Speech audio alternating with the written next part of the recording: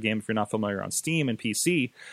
They put that on there, and there's problems. It's just a first-person shooter. It's not developed to have that freedom of head motion and be able to be seen in that way. So the motion sickness, the presence is kind of an issue. So tell me what you think of Oculus Rift, the announcement yesterday, the connections, the new controller.